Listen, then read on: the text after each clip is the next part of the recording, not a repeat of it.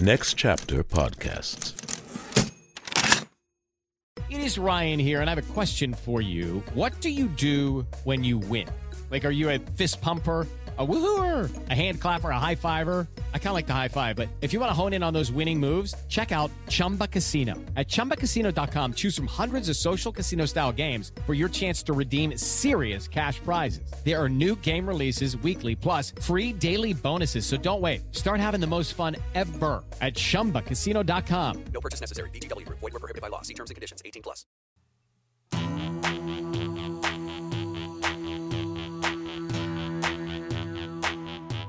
The 500. The 500.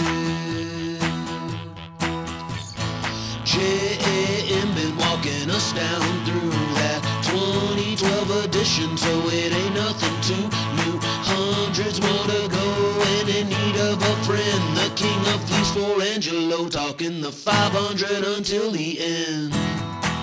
Talking the 500 until the end. With my man J.M. on the 500, talking the 500 until the end.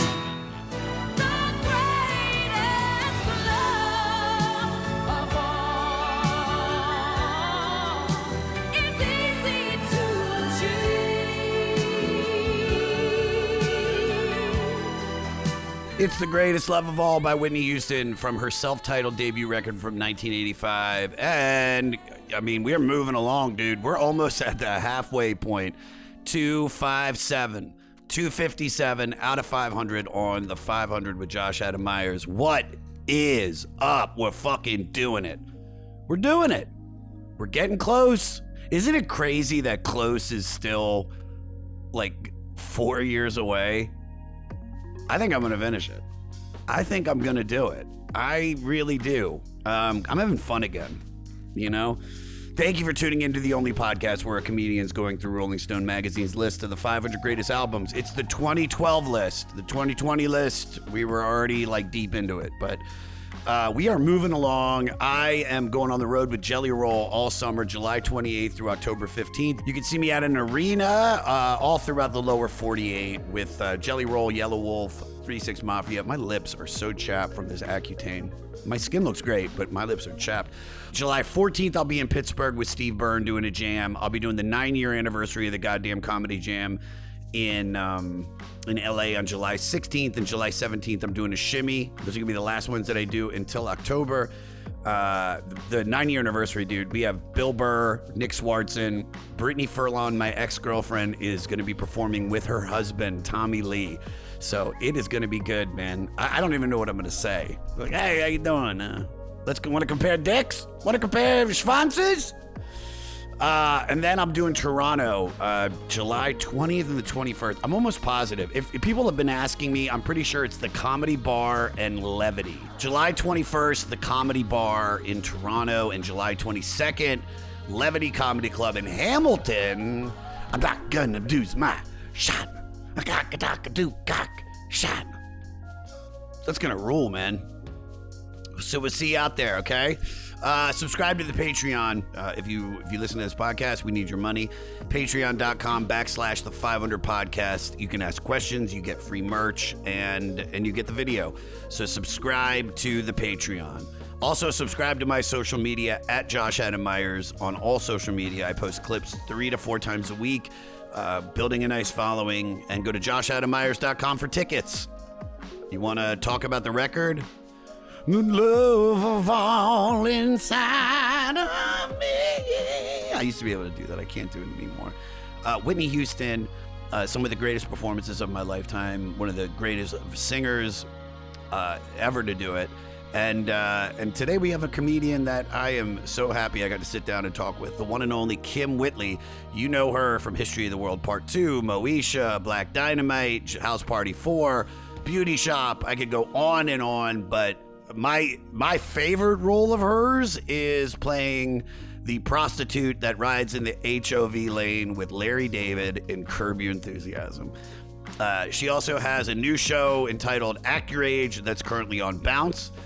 Listen to her Two Funny Mamas podcast with Sherry Shepard, who I love, and check out her Audible original, Kim. Now that being said, here's the statistics. Rate, review, and most importantly, subscribe to the 500.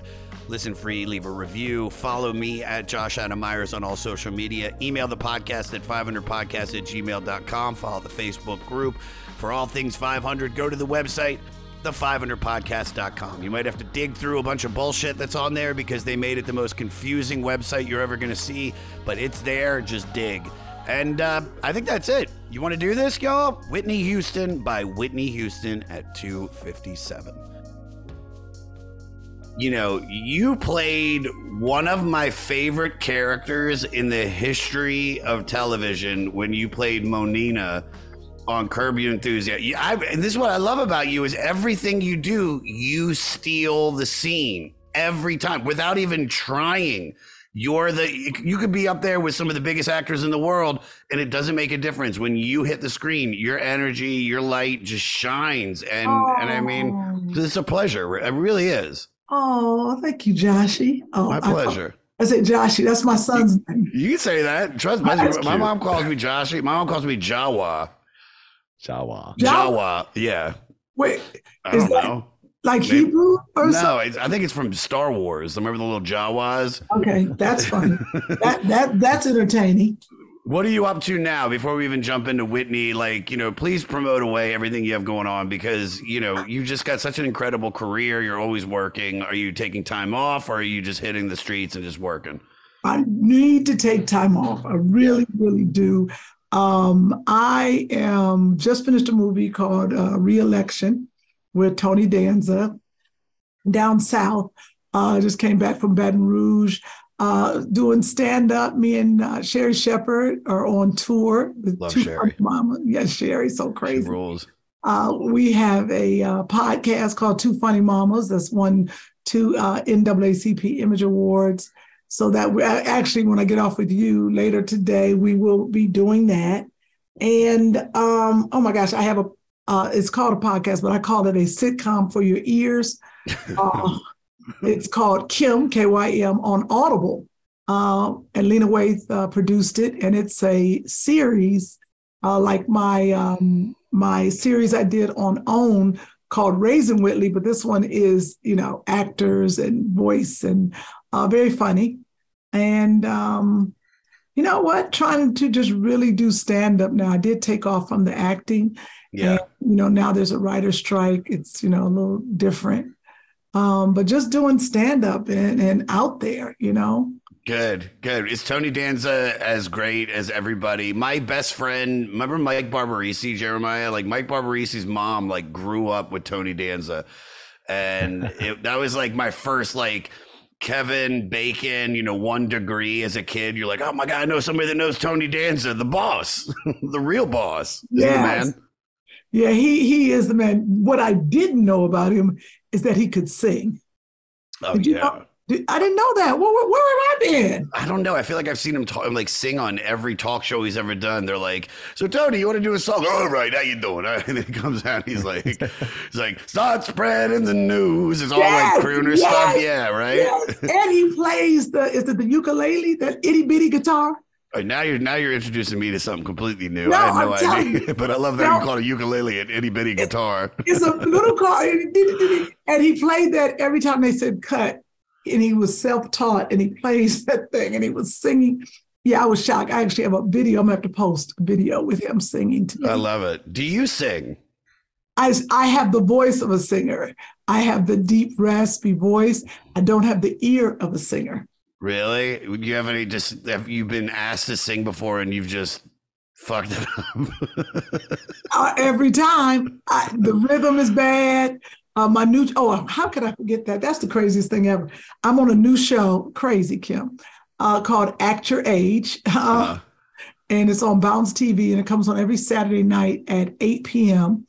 And it broke records. First night was 2.14 million viewers, and we've stayed steady, yeah. And Bounce is like, you're the highest rated show, and blah, blah. And I don't know how I could forget mentioning that in the beginning because I'm doing that right now. But they asked me to sing. and it was a TLC song. And, what about your friends? Oh, yeah. But it's a different kind of cadence and rapping. I was horrible. They were laughing because Tisha Campbell could sing, and Yvette Nicole Brown. They could sing, all these Broadway girls. And I was like, I can't do it. It was like a karaoke situation. I was frustrated. It was rough. What about your friends? Yeah. It was hard. It was difficult. Yeah. Yeah, it was difficult. So it's so funny, like, because I wouldn't say classically trained singer, but it's just music has always been something that has been in my life, and I've been singing since I was a little kid, and I sing in my stand-up, and that's just who I am. And then, when you talk about some of the greatest voices in the history of music, and I think almost every time, if you're going through like a top 10 or a top 5, and no more past that, the person that we're talking about today is on there with Whitney Houston. And like, I'm 43. Mm-hmm. So I was alive during her rise to fame, but I just remember Whitney suddenly being there and being this enormous celebrity and this enormous force in music. I think we're roughly the same age. I'm not sure, but that sounds good. Yeah. Fuck yeah, dude.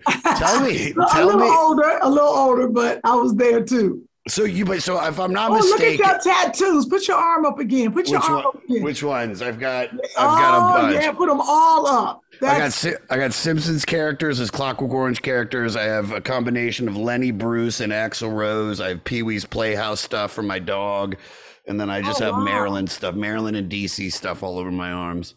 Oh, I love it. And I have Miles Davis right here because I'm a huge fan. Oh, exciting. And over there in the corner, right over there, that's Otis Redding. And over there is Miles. Because you are deep into music. I love that. Music is everything. It's like, somebody told me early on in my stand-up career to lean into whatever you are. And I love music. Such a part. I hear music nonstop. I go to concerts. I write music. I just love it. And I think when you really start leaning into who you are, especially as a performer, then you're an individual, and then nobody can take your shit, and nobody can do anything other than just be like, oh, when I think of that, I think of this guy. And wow, so, thank you. Now I'm back to prostitution. Thank you. But you know what I mean? Like Whitney was just always there. So you grew up, if I'm not mistaken, you grew up where, in Ohio? Ohio, yeah. You grew up in Ohio. Tell me about when you first got into Whitney Houston. Oh my gosh. When I first got into Whitney Houston, it had to be before The Preacher's Wife. It was probably Whitney hit the scene. She was, the young girl, but it's hard to say, was it, I Want to Dance with Somebody? The thing is, like, she just came on the scene.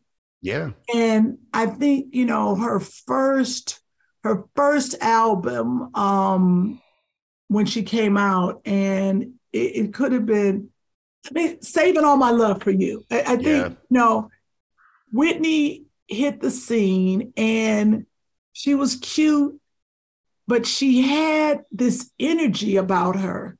When you saw her, it was a light. It was like this energy of this young girl who I felt like we was the same age, but you see her, and I was like, who is this girl with this voice and this energy? So I would say around that time, that her first album, that I heard her voice, but then I saw her on television. Judy was boring. Hello. Then Judy discovered ChumbaCasino.com. It's my little escape. Now Judy's the life of the party. Oh, baby, mama's bringing home the bacon. Whoa, take it easy, Judy. The Chumba life is for everybody. So go to ChumbaCasino.com and play over 100 casino-style games. Join today and play for free for your chance to redeem some serious prizes. ChumbaCasino.com. No purchase necessary. Void where prohibited by law. 18+ terms and conditions apply. See website for details. Porn, Satan, drugs, therapy. It's not just the list of what I'm up to this weekend. I'm comedian Kiki Anderson, and those are just a handful of the taboo topics I've poked and prodded at so far on my podcast, Indecent, the show where we peel at the wallpaper of polite society. Each episode digs into the dark underbelly of our culture to dissect the things we aren't allowed to talk about around the dinner table, featuring conversations with comedians, activists, journalists, academics. They all help me figure out the who, what, and why behind what is and isn't acceptable behavior. Indecent with Kiki Anderson, where NSFW meets LMAO. Mwah.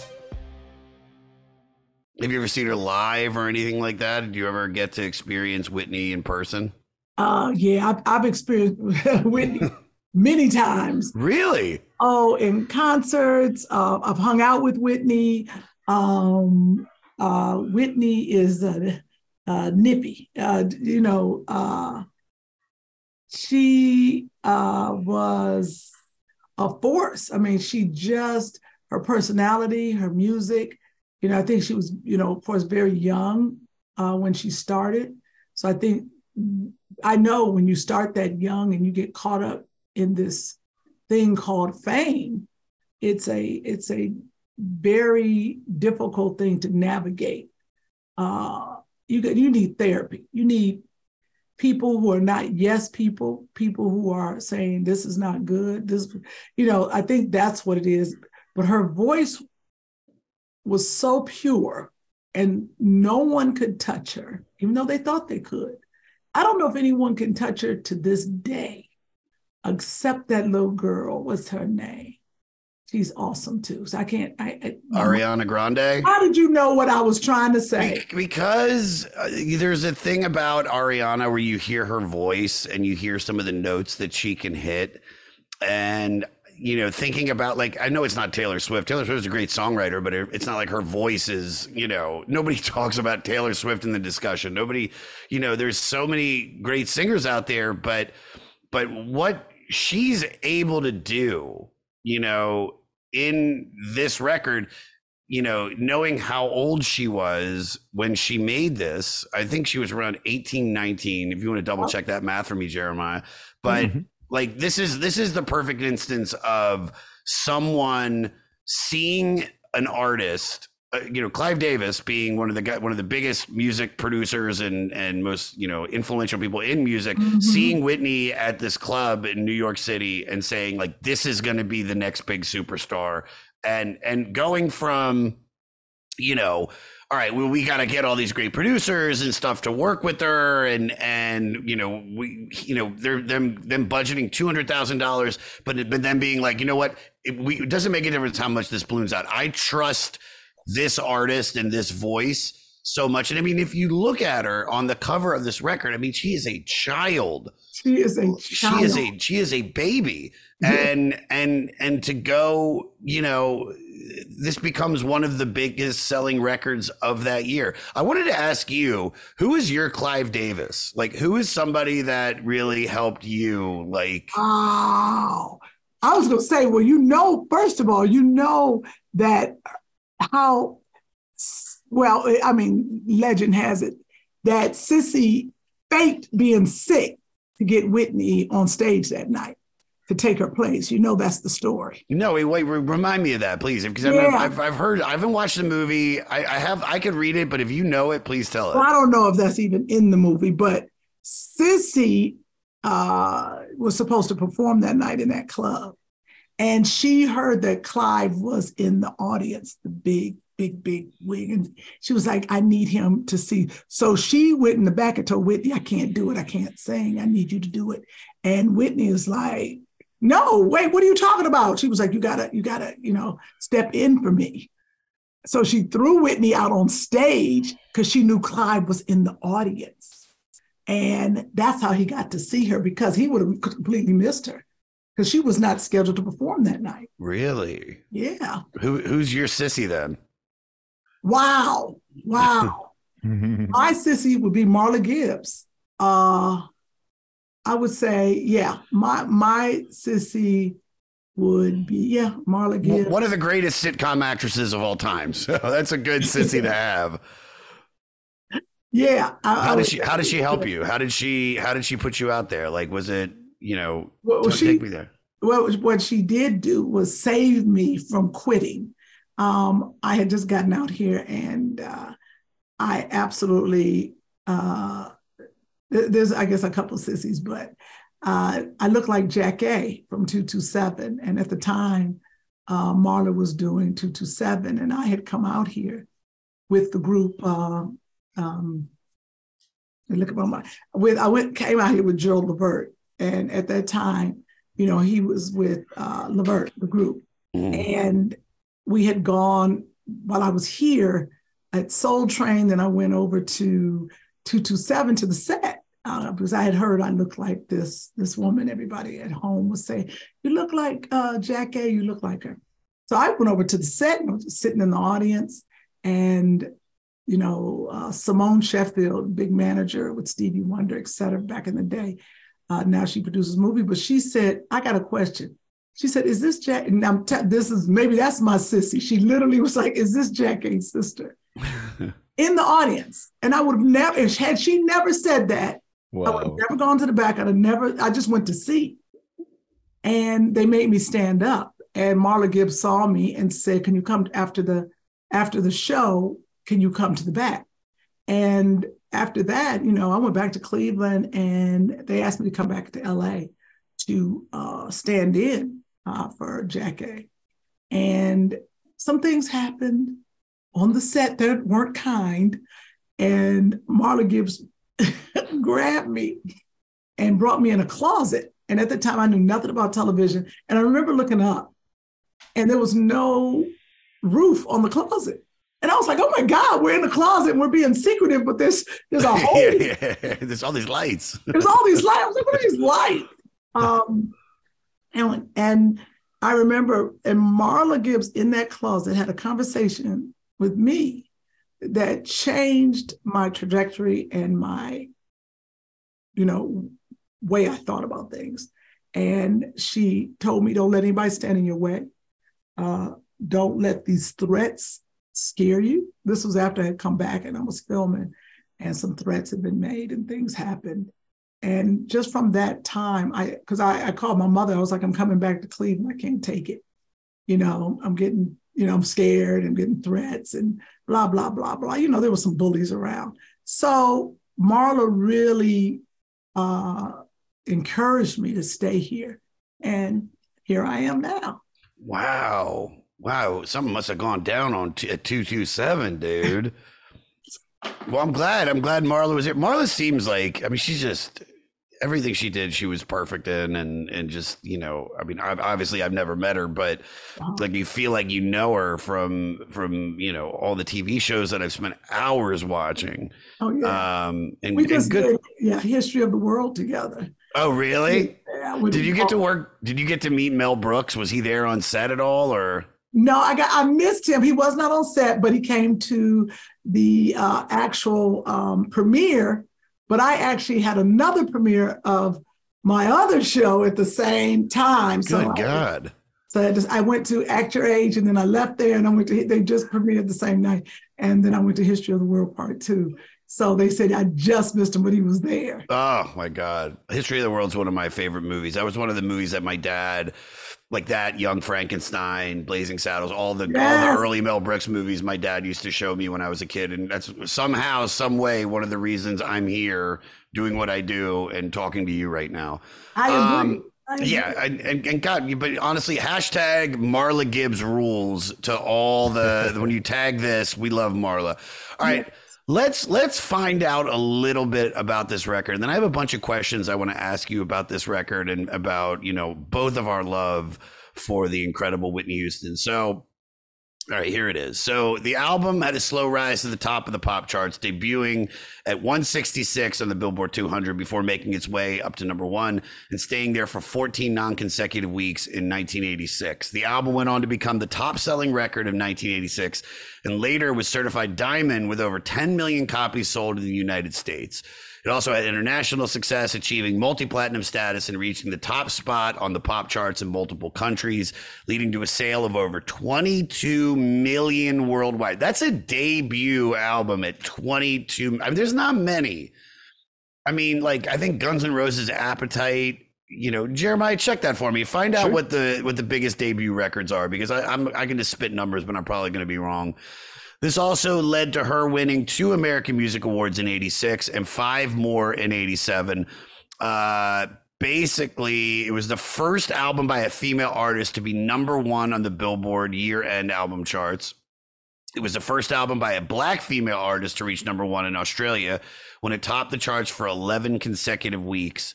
It goes on to where it beats Tina Turner's Private Dancer, becoming the best-selling studio album by a black female artist of all time.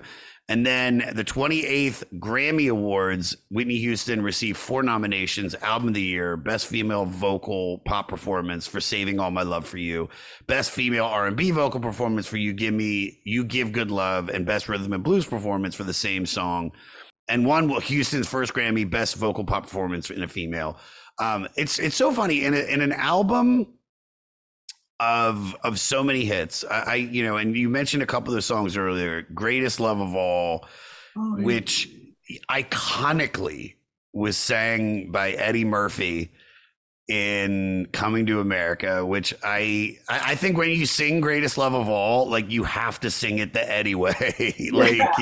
There's this, let's give a sense of pride. Inside of me. Sexy chocolate. That boy's good. I mean, arguably one of the greatest, songs ever made. It was written for the Muhammad Ali biopic, The Greatest, of the same year. Before I jump into some of these questions, I mean, let's just look at the singles from this record. There's how many songs on this record? There are 10 songs. They released 6 singles from the 7. Hold Me, You Give Good Love, All at Once, Saving All My Love for You, Thinking About You, How Will I Know, Greatest Love of All. Do you remember hearing Greatest Love of All back in the day when it came out in like '86? What was that like? You're in Ohio, obviously. Like, what is that like, amongst the community to hear an artist like Whitney Houston doing the Greatest Love of All? When Whitney opens her mouth and the Greatest Love of All, I'm trying to think where I was. I think I was in Ohio. No, I might have been in DC, but I was out of college or something like that. But I remember it just made you feel proud. It was really, you would sing it all the time. And I think it's because it's the Whitney way, the way she sings, because we've heard that song. But the Greatest Love of All, I think it just made me feel happy and kind of sad, because you think about that. I don't know if I had anybody at that time, and you're thinking about God, you're thinking about all the things that, that song can touch in your life. And I think Whitney could sing the alphabet and we would say, oh my God, do you remember the alphabet song? Oh, it's that kind of thing. I don't even think we know the words. You just are and you kind of try to sing it in the car, but I think it's because Whitney sang it. That is the truth. Because to be honest with you, what the most popular, okay, if you ask me, so we go to Greatest Love, I don't even know if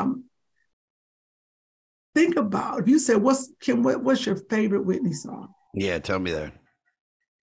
This is really the favorite song for Black people, for the Whitney Houston, the national anthem. Oh, dude. Dude. That's what I'm trying to tell you. Because one of my questions was, what would be your favorite Whitney moment in her career? And I don't think you can talk about Whitney without, we're at war with Iraq, the Super Bowl, I'm pretty sure it was Buffalo versus the Giants, which is a great Super Bowl, by the way. Yes. Scott Norwood misses the field goal. Giants win, but no one gave a fuck about that. Everybody cared about, I was talking to somebody the other day and they were saying that it was pre-recorded. I'm like, there's no way that was pre-recorded. Like you can see it in the way that she, even at the end, the way that she puts one arm up and then every arm and the fucking jets fly over. And I mean, that is, I think when, you could say, I will always love you. You can say greatest love of all. I'll put the national anthem up there. What was that like seeing Whitney Houston do the national anthem in that time? I mean, what did that do to you? It just made you proud as a Black woman, as a Black person, but then a Black woman. And you see Whitney Houston, because Black people, other than was Marvin Gaye, Black people were not singing the national anthem. And when Black people sing the national anthem, it is not traditional. Yeah, Marvin Gaye's was like 8 minutes long. And The Simpsons did a really funny sketch about that, where it's like, when they pop, Snapple crack up in the sky. Bob's birth, pop in the sky. Oh, I gotta see that. That's hysterical. Yeah. Oh my God. So when Whitney, everyone, you have to understand, they sold that. I think they sold it on VHS. I don't know if CDs were out then, but you could buy it. Yeah. Everyone was buying it. I think it was maybe a CD, like you could play it in your car. All my friends, we all had that, like it was her newest hit, because it was a historical moment for Black people. I mean, and I think, like you said, there was a war, it was just a moment in time that you will never forget, especially for music. And it was because her voice is so incredible. It really is. And she's singing about the country. I think that's what it was. And I think for all people in the United States, I don't care what color, nationality, anything, I think that was a moment. She had a career full of moments, though. I think like that was, there's something about Whitney that is this incredible story of this young woman being discovered with this powerful voice, getting the right producer, the right everything to take her in her career, having these moments. You mentioned The Preacher's Wife, which is a little bit later, but The Bodyguard, which was, that soundtrack's one of the biggest soundtracks of all time. And it's all because of Whitney and I Will Always Love You, which I just found out that Dolly Parton wrote I Will Always Love You and Jolene on the same day within like a couple hours of one another. Two of the, greatest songs written in American history. But no one gave a crap about those. When you think of I Will Always Love You, you think of Whitney. In a career full of so many singles, like what would you consider her biggest hit? Is it the national anthem, or is it, I'm trying to remember, she's got like 4 of them on this record. The Greatest Love of All, How Will I Know? I Want to Dance with Somebody. I Want to Dance with Somebody. I Will Always Love You. They have to be, I don't know, Saving All My Love for You was pretty good too, but I Will Always Love You. I feel like that is the number one song, because as soon as you hear it, you know immediately what that song is.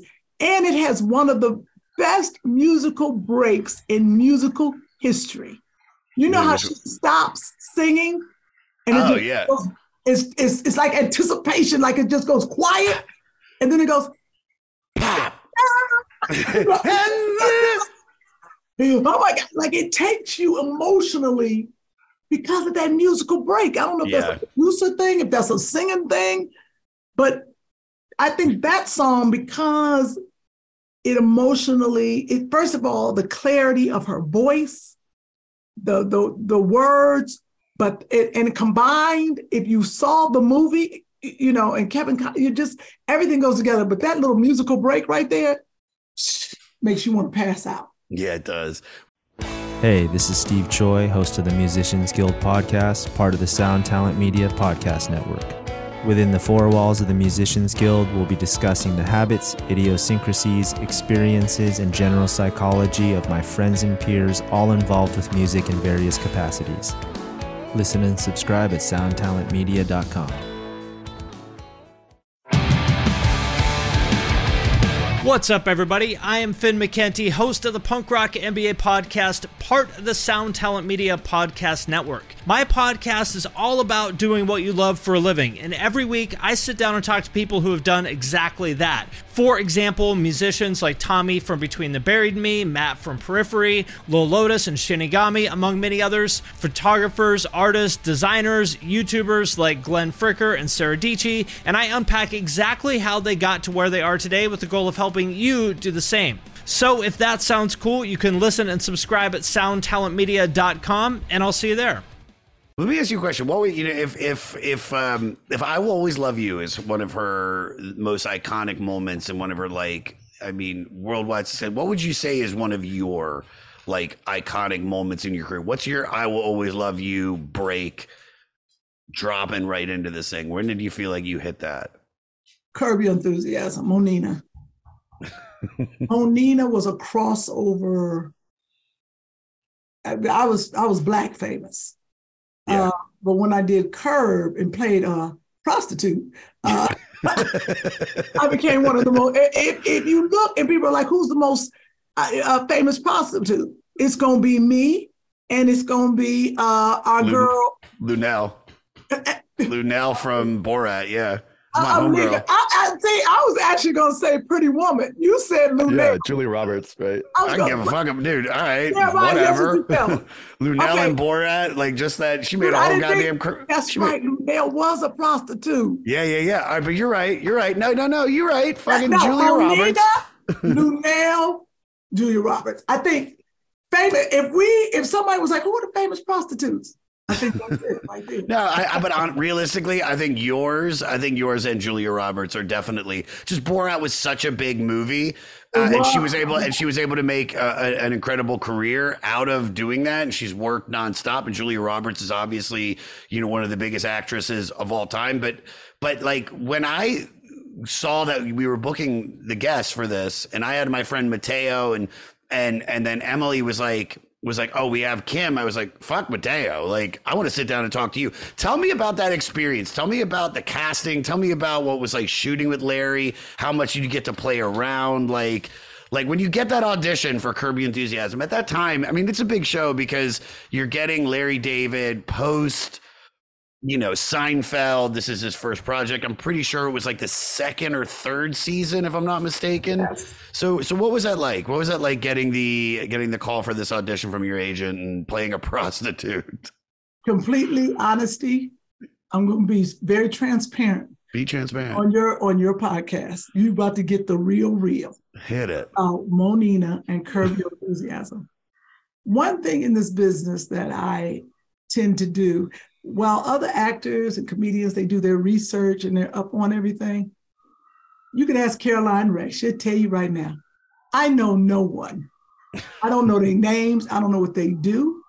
It has saved me a many a day. Because what happens is people put fear.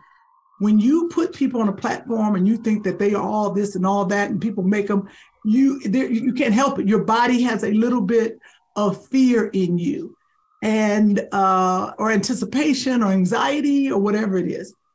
I remember watching. I wasn't a Seinfeld watcher. I watched it, but I didn't look and say who are the credits and who's who. Yeah, I saw the people, but I was like, okay. And I will credit that to my career of working so much. I literally went to the audition off another show. I was working, and my agents asked if I can go on my lunch break to audition for this, for Curb Your Enthusiasm. And I had, my neighbor, David Keckner, had been on it, and he lived across. So I went to Dave, Dave Keckner from Anchorman. Oh yeah, that's my homie. Everybody you're mentioning, these are all my homies. Yeah. Okay, good. So Dave was breaking it down to me. And I was like, I gotta go on this audition. They had told me about it. They hadn't set the time or anything. And Dave gave me the best advice. He said, have things in your quiver. Now, first of all, I want to say, Dave, I don't know what a quiver is. Yeah, what's a quiver? It's just sword, the thing you pull out your sword. The arrows. Yeah. Your arrows, right? Your thing. So I was like, okay. I was like, so I should have prostitute stuff in there. He said, yeah. Then I said, how do you get prostitute stuff? I had to go find a pimp. So who's a pimp? Cat Williams. So then I went to Cat Williams. I said, Cat, I need some prostitute stuff to put it in my quiver because Dave said I need stuff in my quiver. So Cat put the prostitute stuff in my quiver, lollipop love, just the things that, you like being slick. I said, okay, thank you, Cat. Then I went to Buddy Lewis, another comic. And I said, if I run up into this, what should I say here? So I put all this stuff in my quiver, right? I'm ready. Now they asked me to go to the audition. I had seen Curb Your Enthusiasm, it just come out. Yeah. And I used to laugh. I said, who this little white man? He funny? Yeah, that's how, yeah. I told him this. This is what's so crazy. I told Larry this. He was like, what? So this is how ignorant I am. So I go in the audition from another audition, but I love improv and being crazy because you don't get to do it in Hollywood. Hollywood gives you a script and you play that character. Yeah. They gave me a piece of paper this big, small piece of paper. And it said, you're going to get in the car. Larry's going to pick you up. You're a prostitute. He's going to pick you up and you're going to go to, you're going to the Dodgers game and you're going to find the tickets, whatever. And then you're going to tell him, let's just go. Fuck up, let's go. That's your last line. Nothing else. I was like, really? I looked at it. I was sitting in the waiting room, and which is good because I was in the waiting room with other people. Like I was in there with white guys. They were auditioning for something else because I had to do it at an off time. Yeah. Another time they said every Black woman in Hollywood was auditioning for that part. But I'm glad I was not in that batch because now you're in there with all the people who you're like, oh my God. But I'm in there with some white guys and I'm like, okay, what I got to do? Yeah. I go into the audition room. Larry's in a chair. It's like a car. And then you have two chairs. So Larry's in the driver's side and I'm walking in and they said, this is Larry. And Cheryl was there and all the producers and they were in front. I was like, oh, that's a whole audience. That's all I need. And so Larry explained, blah, blah, blah, this is what we're going to do. And I remember, so Larry said, I'm going to act like I'm picking you up. And I leaned over and I said some old slick stuff. And I got in the car with him and I started talking smack with him and he busted out laughing. Nice. And we played, we had fun. And then I said, shut the fuck up and let's go. Just having a ball. Yeah. Classic. Classic. And I left and didn't think anything about it. And they called me and they said, they loved you. You're going to work on this day. And I was like, oh, okay. And so funny as Larry said, every Black woman in Hollywood came and read for the part. He said, but you came at an off time. They didn't come to after you. He said, you had raised the bar so high in your audition. He said that everybody came after you. I couldn't even, you had raised it up. And I said, thank you. And then we were on the set and he had his Seinfeld jacket on because, I didn't know what was going on. I said, why do you keep wearing that jacket? He said, are you kidding me? I said, is it on BET? I said, I don't know why you wearing it. Oh my God, these are not on film. This is just acting. Oh. I was like, why are you wearing? Because they don't give you a script. So I don't know what the whole thing is that he's a producer. This is real. I don't know none of this. All I know is I'm a prostitute. Yeah. You picking me up. And I loved it because it's one trailer. So all the producers and Larry, we're all in one trailer. I'm dressing, he's dressing. So you get to bond with people and it was fun. We got in the car, we did the carpool lane. Oh my God, Larry was funny. He asked me, he said, so are you a blue comic? Like that. I was like, I'm kind of blue. He's not like blue. And we just, had a really good time. And even the scene in Super Dave, oh my God. Let me tell you something. Now, Super Dave wore me out. Super Dave was so funny. I had nothing else to give him. Yeah. He was killing on me. I was like, okay, I can't take it. So it was just really, that was the process. And it was one of the points in my career that I didn't realize. And I got on the Emmy ballot. And I remember Larry coming up to me at the HBO party. And he said, I'm so angry that you didn't win. And Arrested Development had come in. Yeah. Whatever. But he was like, I'm just so upset.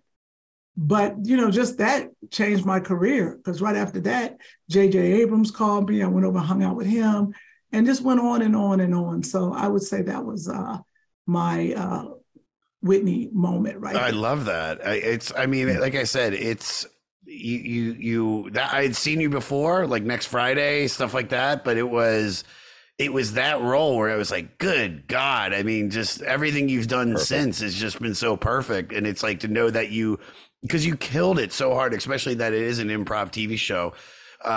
It's just beautiful. And then also to know that you, and I don't know if you probably do know this, but you and Larry shooting at Dodger Stadium, there was a guy that was accused of murder or something, and he's in that shot. Have you heard, how did you guys find that out? Oh my God. Larry called me in. We were doing ADR, sometimes the sound is messed up for people. Sure. So I had to come in and do my voice. And Larry was like, Kim, do you know there was a guy up for murder? And they asked us for this. We were viewing the tape, and the lawyer asked if we could, look over and see if he's in any of the shots. So Larry's like, we saw him. We got him off for murder. So, the guy ended up suing, got $1 million, but they were going to keep him in prison. He was in jail. His daughter was with him. She had the tickets, a little girl. She testified, but they were still holding him. So thank God for Curb Your Enthusiasm filming the Dodger Stadium. And there is a documentary on Netflix called Long Shot. And it's about the whole thing, because Larry interviewed. We sit up there and talk about how this happened and the guy. And then I was I think Will Smith and Jada Pinkett had a party for one of the kids at a skating rink. And he came up to me and he was like, I'm the guy from, that you saved our life from Curb Your Enthusiasm. And I met him. So that was a lot of fun. I love that. I'm going to check that out. All right, we got to talk about Whitney, or I'm going to get yelled at by my fans.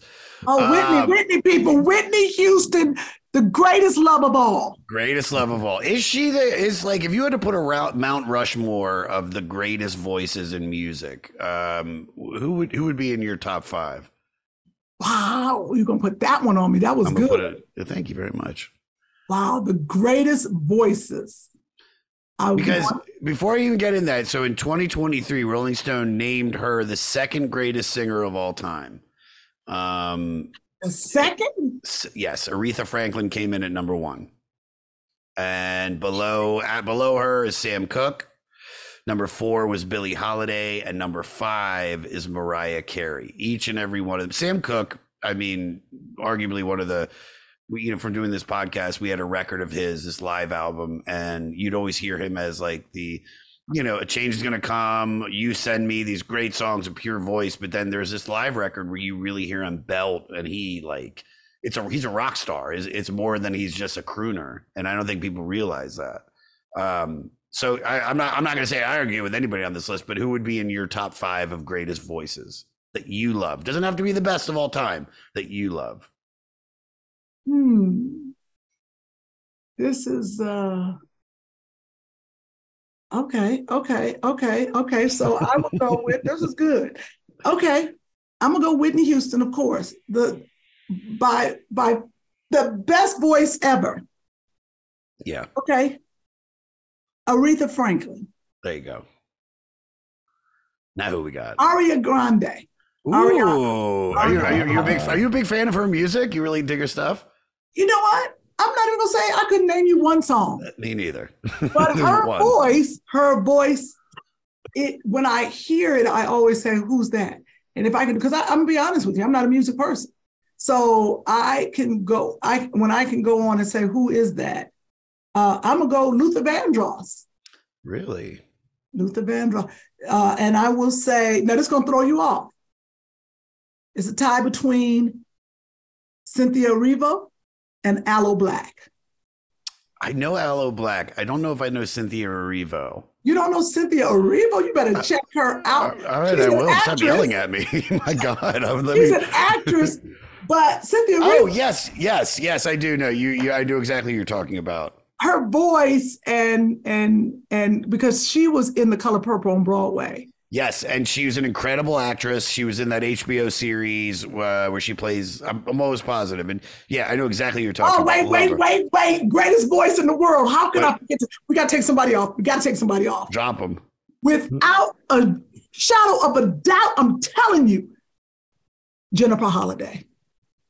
Oh yeah. Jennifer Holliday. Yeah. Okay. Yeah, I got it. I'm sorry. Yeah, Jennifer Holliday. I'm sorry. Whitney, Aretha, Jennifer Holliday. I'm sorry, y'all. I'm sorry, people. But you gotta listen to Jennifer Holliday, because there would be no Jennifer Hudson if there was no Jennifer Holliday. Because when Jennifer Holliday did that, the song, and then Jennifer Hudson copied the song. You got to understand, people. Okay, and then she got the Oscar for it. But Jennifer Holliday, really, she get the accolades for that. And Jennifer Hudson, I love her voice too. So it's a tough. But I feel bad because there's some white people I like too. I feel like I'm being over here. I don't have. Wait a minute. Give me a second. You got it. Let me bring in the lighter people of the world. That I absolutely think their voice is incredible. Give me a second. You got it. Take as much time as you want. Oh, come on, y'all. We are tripping. People, are you serious? Let's erase everything. Let's go. Whitney Houston. Yeah. Aretha Franklin. Mm-hmm. Celine Dion. There it is. Give us one. Give us one. Yeah. Let me Give tell us you, one. I don't go to concerts. I can name how many concerts I've gone in my lifetime. Probably on 7 fingers. Wow. I had to see Celine Dion in person.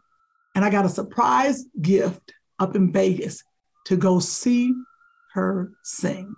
And it ruled, didn't it? Oh. Yeah. And she's funny too. And she's funny, right? And she's funny. Yeah. But her voice, come on now, we can't. Come on, everybody. But then we can go Andre Bocelli. We can go. You could go on and on. Yeah, You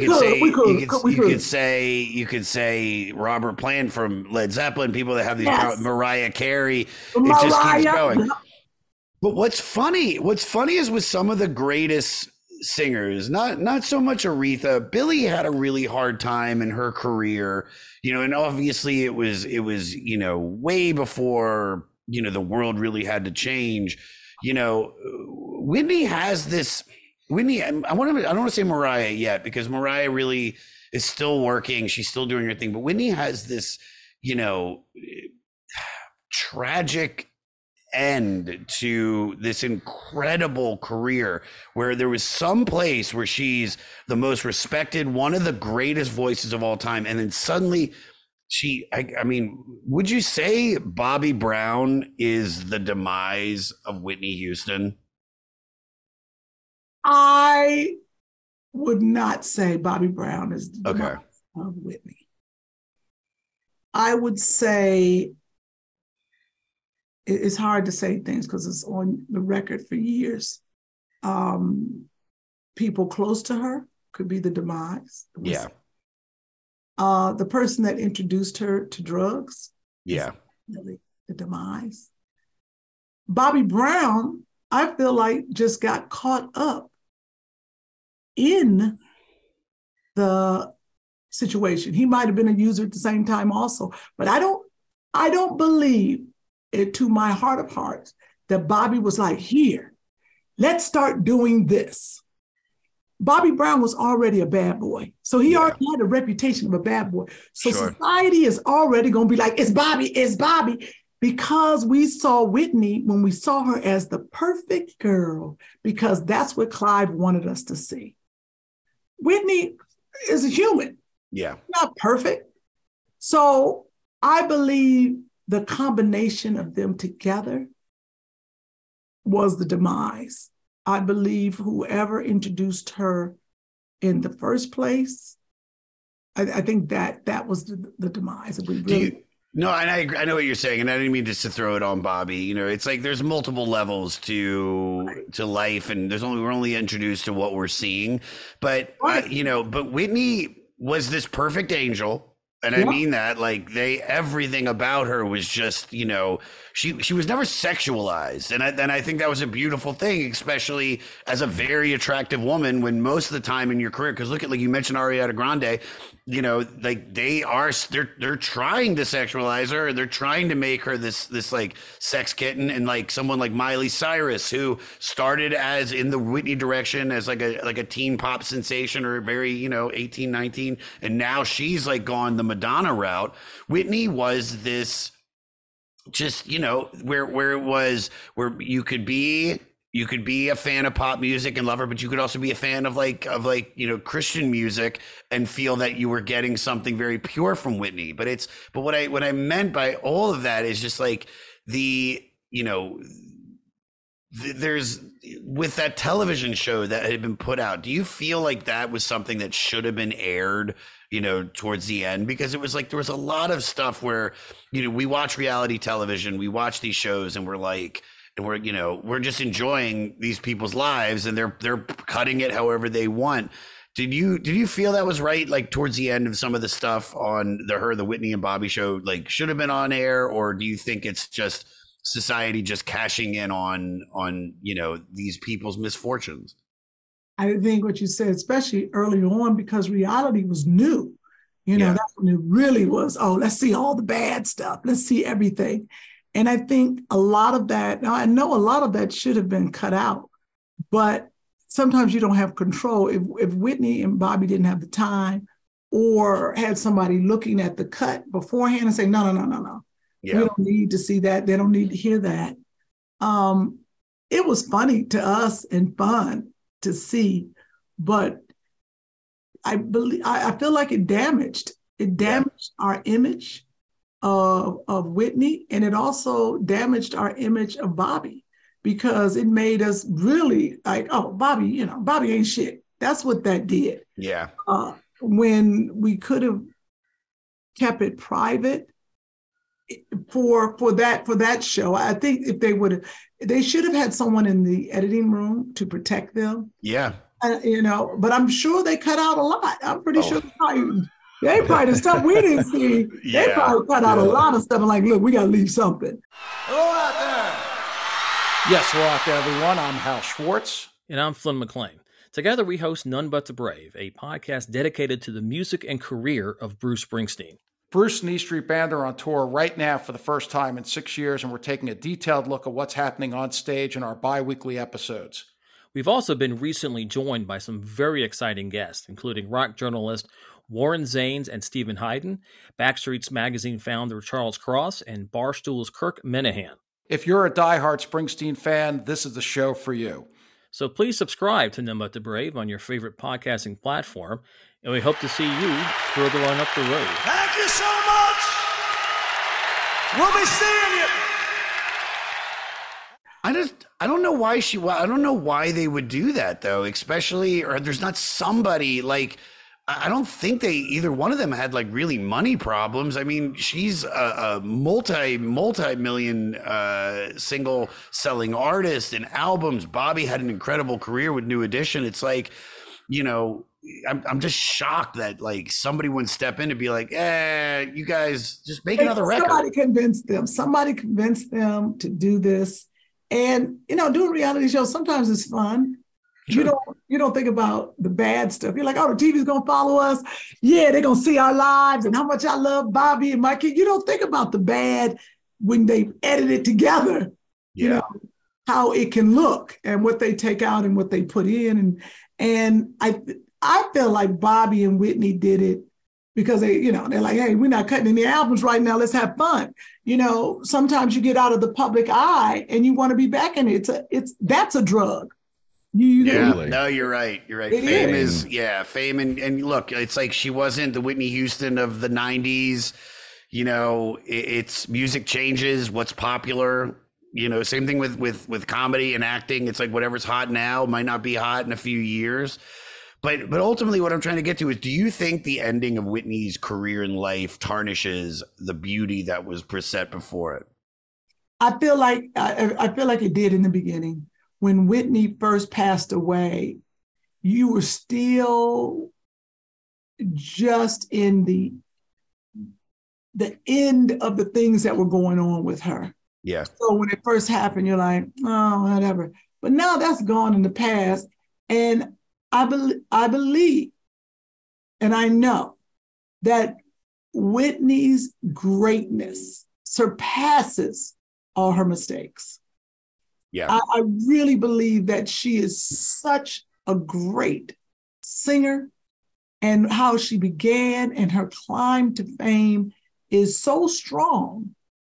And like you said, the princess, the perfectness, the beauty, all of that, when it gets to the end, you kind of like, yeah, because there's so many people out here doing so much worse. I mean, there are people out here who are ruining their careers. There are people out here doing all kind of horrible things. Yeah. So what that was back then, and I hope that people see the beauty of her life and her music and really what she went through, because it's hard to go through all of that and stay perfect.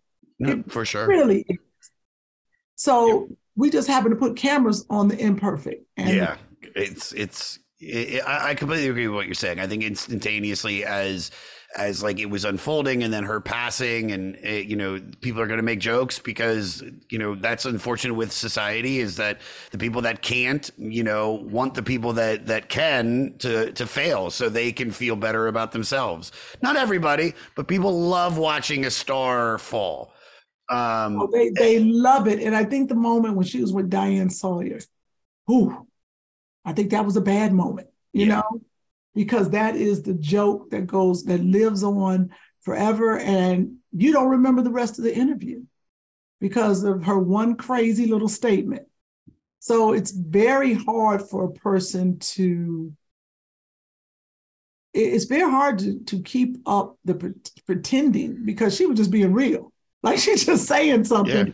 Because if you knew Whitney or you ever hung out with Whitney, Whitney wasn't the person that you saw, that princess and that, Whitney was real. Whitney was, hey, what you want to do, Kim? Let's go. She talked like, she was fun. Yeah. She was not the princess person, even though she was a princess, like she was great and all of that. But holding that up, that's like me holding me up. And I am, loud, crazy, trying to be somebody that I'm not. Yeah. That long. And then, when you close the door, I can be myself. And I think that moment with Diane Sawyer, she's like, you know what? I've been doing this too long. I'm going to slip. And she slipped. Yeah, she did. And don't forget, man, just Whitney Houston's just a girl from Newark, New Jersey. It's that's a tough area to grow up. It's catch me there on Saturday, opening up for Bill Burr at the Prudential Center, everybody. I know this is not coming out in time, but it's great. I love it. I just saw Wu-Tang there too, so I'm excited because Wait. Where is this now? In Newark at the Prudential Center, the arena, the hockey arena there. I'm opening up for Burr, for Bill Burr. Of course, it's at the hockey arena. Of course. He didn't say the club, the arena. No, look, here's the deal. And I think, before we get into our final questions, because we got to get you out of here. It's like, you have to bring up the bad to talk about the good, when you're talking about the good, because it's unfortunately her life has a period on it. And what we're talking about today is the beginning of this beautiful, beautiful career. And I think, like you said, in the moment, dude, we're going to talk about and make fun of that interview. But when you really look at Whitney now, I don't think anybody gives a shit about that interview. We talk about dude, I don't go back to watch the interview. 3 weeks ago, when I listened to this record for the first time, I went back and listened to the national anthem. I went back and watched her either at the Grammys or whatever it was where she sang "I Will Always Love You," so I could see that moment. And when I think of her, I don't think of the end. I think of just how beautiful she was, how in the middle, yes, just how great she was. And look, I listen to everything. This was such a fun listen for me to I was driving from DC back up to New York, and I'm like, let me put on this Whitney record. And I'm just like, that great is love. I'm in it. I'm singing it. I'm feeling it. This was a fun one. And it was so cute, Joshy, that I look at is that if we look who is our princess now, Beyonce, another great voice. Here we go. Beyonce is so perfect. If Beyonce fell off, we would lose our mind. Lose our shit. We would lose it. But because she's one of the greatest entertainers out there. Look at her like she is walking in a perfect path.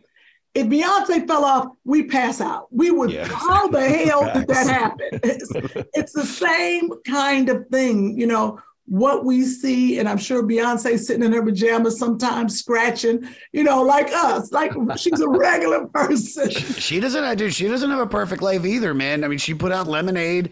I mean, that's basically airing out all of her dirt about what the situation between her and Sean. And I mean, nobody's life is perfect. And I think, like I said earlier, it's this Whitney Houston is just this girl from New Jersey that got a really good break and has a God-given talent, but she's still a human being. And we, some of us make mistakes and can stop it before they get too bad, or some of us just go down the road and through mistakes they end the way this ended. But I'm telling you, it's like I almost forget that she's gone because of how great the stuff that she left behind was. And she's not. All that, nobody thinks about the crowd. Nobody's watching the interview. We're listening to her music, and we're going to continue to listen to her music until the day we move on. So, I mean, I love her. I'm a Whitney Houston fan moving forward this point on. No one's got a better voice, and you are phenomenal to have on this today, Kim. So I'm gonna ask you these questions. I ask everybody, if you want to pull the track listing up, Jared, so she can take a look at them. Got it. I ask every guest this. What is your favorite song on this record?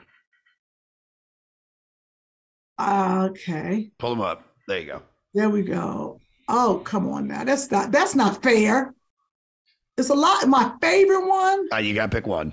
Oh gosh. Okay. Dang on it. I would say probably. Dang, this is horrible. It's not horrible. This is like. Listen, okay, let's go. Oh, you got it. Saving all my love for you. There it is. All right, I'm gonna go with Greatest Love of All because I teared up listening to it, and also, like I said, the Eddie Murphy stuff. It's just such an iconic song. Now, this is a loaded question. What song do you dislike, or what song do you tend to skip over if you're listening to this record? Is there any of them? Dang, I like that. Those are good.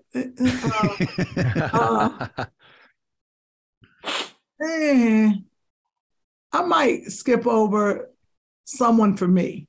Okay. I kind of got tired of the Jermaine Jackson song, but big ups to Whitney giving Jermaine some love, dude. Yeah. You know what I mean? Give him some shine. Michael gets too much, and Janet. That's right. Give it to Jermaine. Here's a question. Who's more important to music, Janet Jackson or Whitney Houston in the 80s and 90s? Who do you go to? Are you team Janet or are you team Whitney? Great question. Oh, that's hard. Because that's right when the time when they was both, and Janet was doing something, they was popping. Yeah.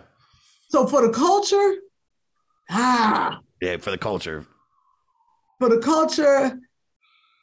This is hard. I might go with Janet. I just went to go see her live at Madison Square Garden, and from doing this podcast, we did Velvet Rope and Rhythm Nation. Dude, I would die for Janet. I love her so much. A good person too. Good family, good person. Yeah, for sure. And it's just like her music. It's the same thing. They're both doing. They're singing about real shit. They're singing about their experiences. They're trying to help people with their music, and I think that's a beautiful thing. So I'm gonna go Janet, but either or. Flip a coin. Just whatever I'm in that day. You win Janet too. See. Right. This is a loaded one. I'm going to try to clean this up because I'm not going to be me. Can you make love to the Whitney Houston debut album? Can you get your freak onto this record? Yeah, I think you could. I really think you could. On a couple of the greatest love of all, I'm not going to be in the WWE position. Not doing that ain't good for me. No, I can't. It's a little too gospel. Yeah. All right. And what would be your elevator pitch to get someone to listen to this record? What would you say if you had a couple minutes, not even minutes, a couple of like lines or sentences to be able to get somebody to listen to the Whitney Houston debut album? Oh my God. I would say, do you like music? I said, you want to hear something that's going to touch your soul, that's going to make you tingle inside? I said, you got to listen to the Whitney Houston debut album. And it got something for everybody in your family. Everybody. And here's $10 to make you listen. You're going to pay for them on iTunes. I love it. I basically say the same thing. I would say, this is the birth of, honest to God, the greatest voice that might have ever walked this earth. And it really is. It really, really is. Damn, yours was already good. Damn, you said the birth. I've been doing this too long. Wow. I've been doing this podcast for 5.5 years. Like, I can't tell you how many people said, do you like to open with, you like music? All right, good. I love that. That's the question they got. Wait a minute, stop. Is that what I said? Yeah, you did. You're like the 14th person that, let me ask you, you like instruments all combined together when making a. First of all, I would get on the elevator and say, do you speak English? Which floor is the dermatologist? Oh, 12? All right, let me ask you, you like music? You do? All right, good. Kim, please promote away. Anything you want to promote, you mentioned at the beginning, but just tell us once again what's going on and where they can find you. Oh my gosh. You can follow me on social media across the board at Kim, KYM Whitley, WHITLEY. I have a show on Bounce TV every Saturdays called Act Your Age. Very funny, 30-minute sitcom. And if you have Audible, please go to Kim, KYM, and listen away to all those series, to that series. And I actually, Two Funny Mamas podcast on YouTube and wherever you listen to podcasts also, with me and Sherry Shepherd. So there we go. I love it. Thank you, darling, for coming on. I can't thank you enough. This was so much fun. Thank you, guys. You're the best. Thank you. That was good. Now I got to go turn on some Whitney Houston.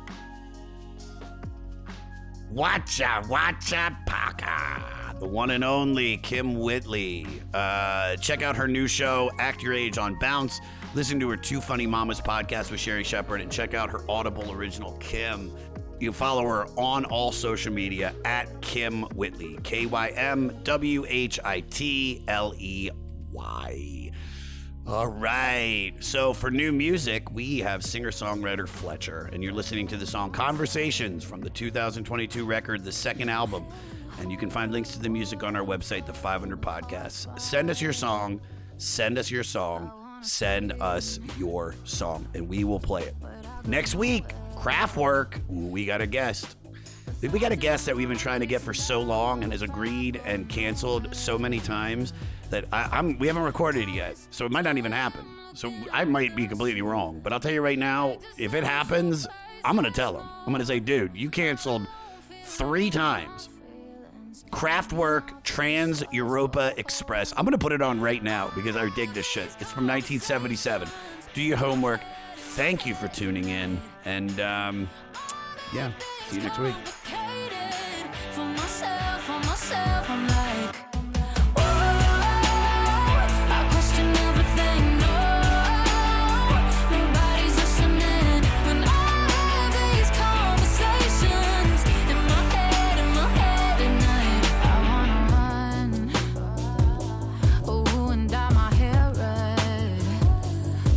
Wanna dress up to kill for a date, for a thrill out of my head.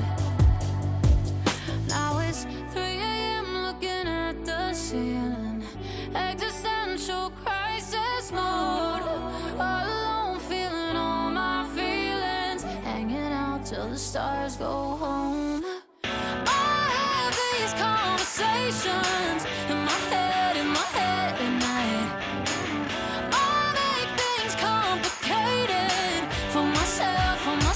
I'm like, whoa, I question everything, no, nobody's listening.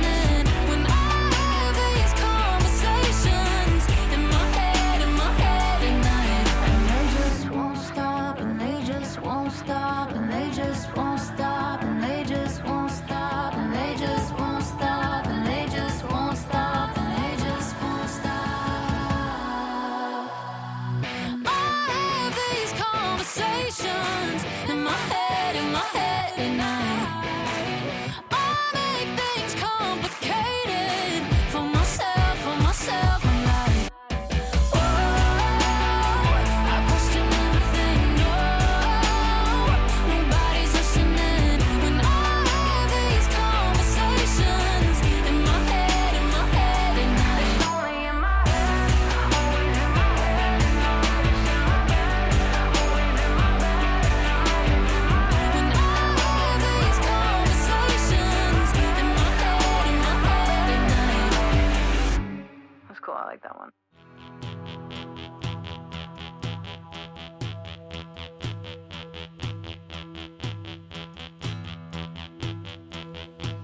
The 500, keeping it fleecy for the Fleece Nation on the 500. The 500.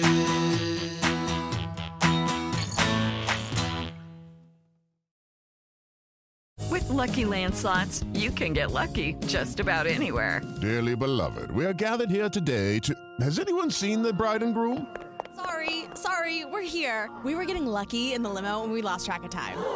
No, Lucky Land Casino, with cash prizes that add up quicker than a guest registry. In that case, I pronounce you lucky. Play for free at LuckyLandSlots.com. Daily bonuses are waiting. No purchase necessary. Void where prohibited by law. 18+. Terms and conditions apply. See website for details. Hey, you. Do you have any plans this year? Ha! How's that going? Did you get 2020'd? Well, welcome to a brand new podcast called 2020'd, where myself, Benny Goodman, and my good friends Corey Payson and Siobhan Cronin from the band Lost Symphony also got 2020'd. And since the world ended this year, we decided why not just check in with some of our friends in the music industry and see how everyone's doing. We're going to get a candid look at life on and off the stage, as well as the mindset of some of the most successful people in the entertainment industry. New episodes drop every Sunday and Wednesday at 9 p.m. Eastern. And you can listen at 2020-d.com, soundtalentmedia.com, or on your favorite podcast app. Next Chapter Podcasts.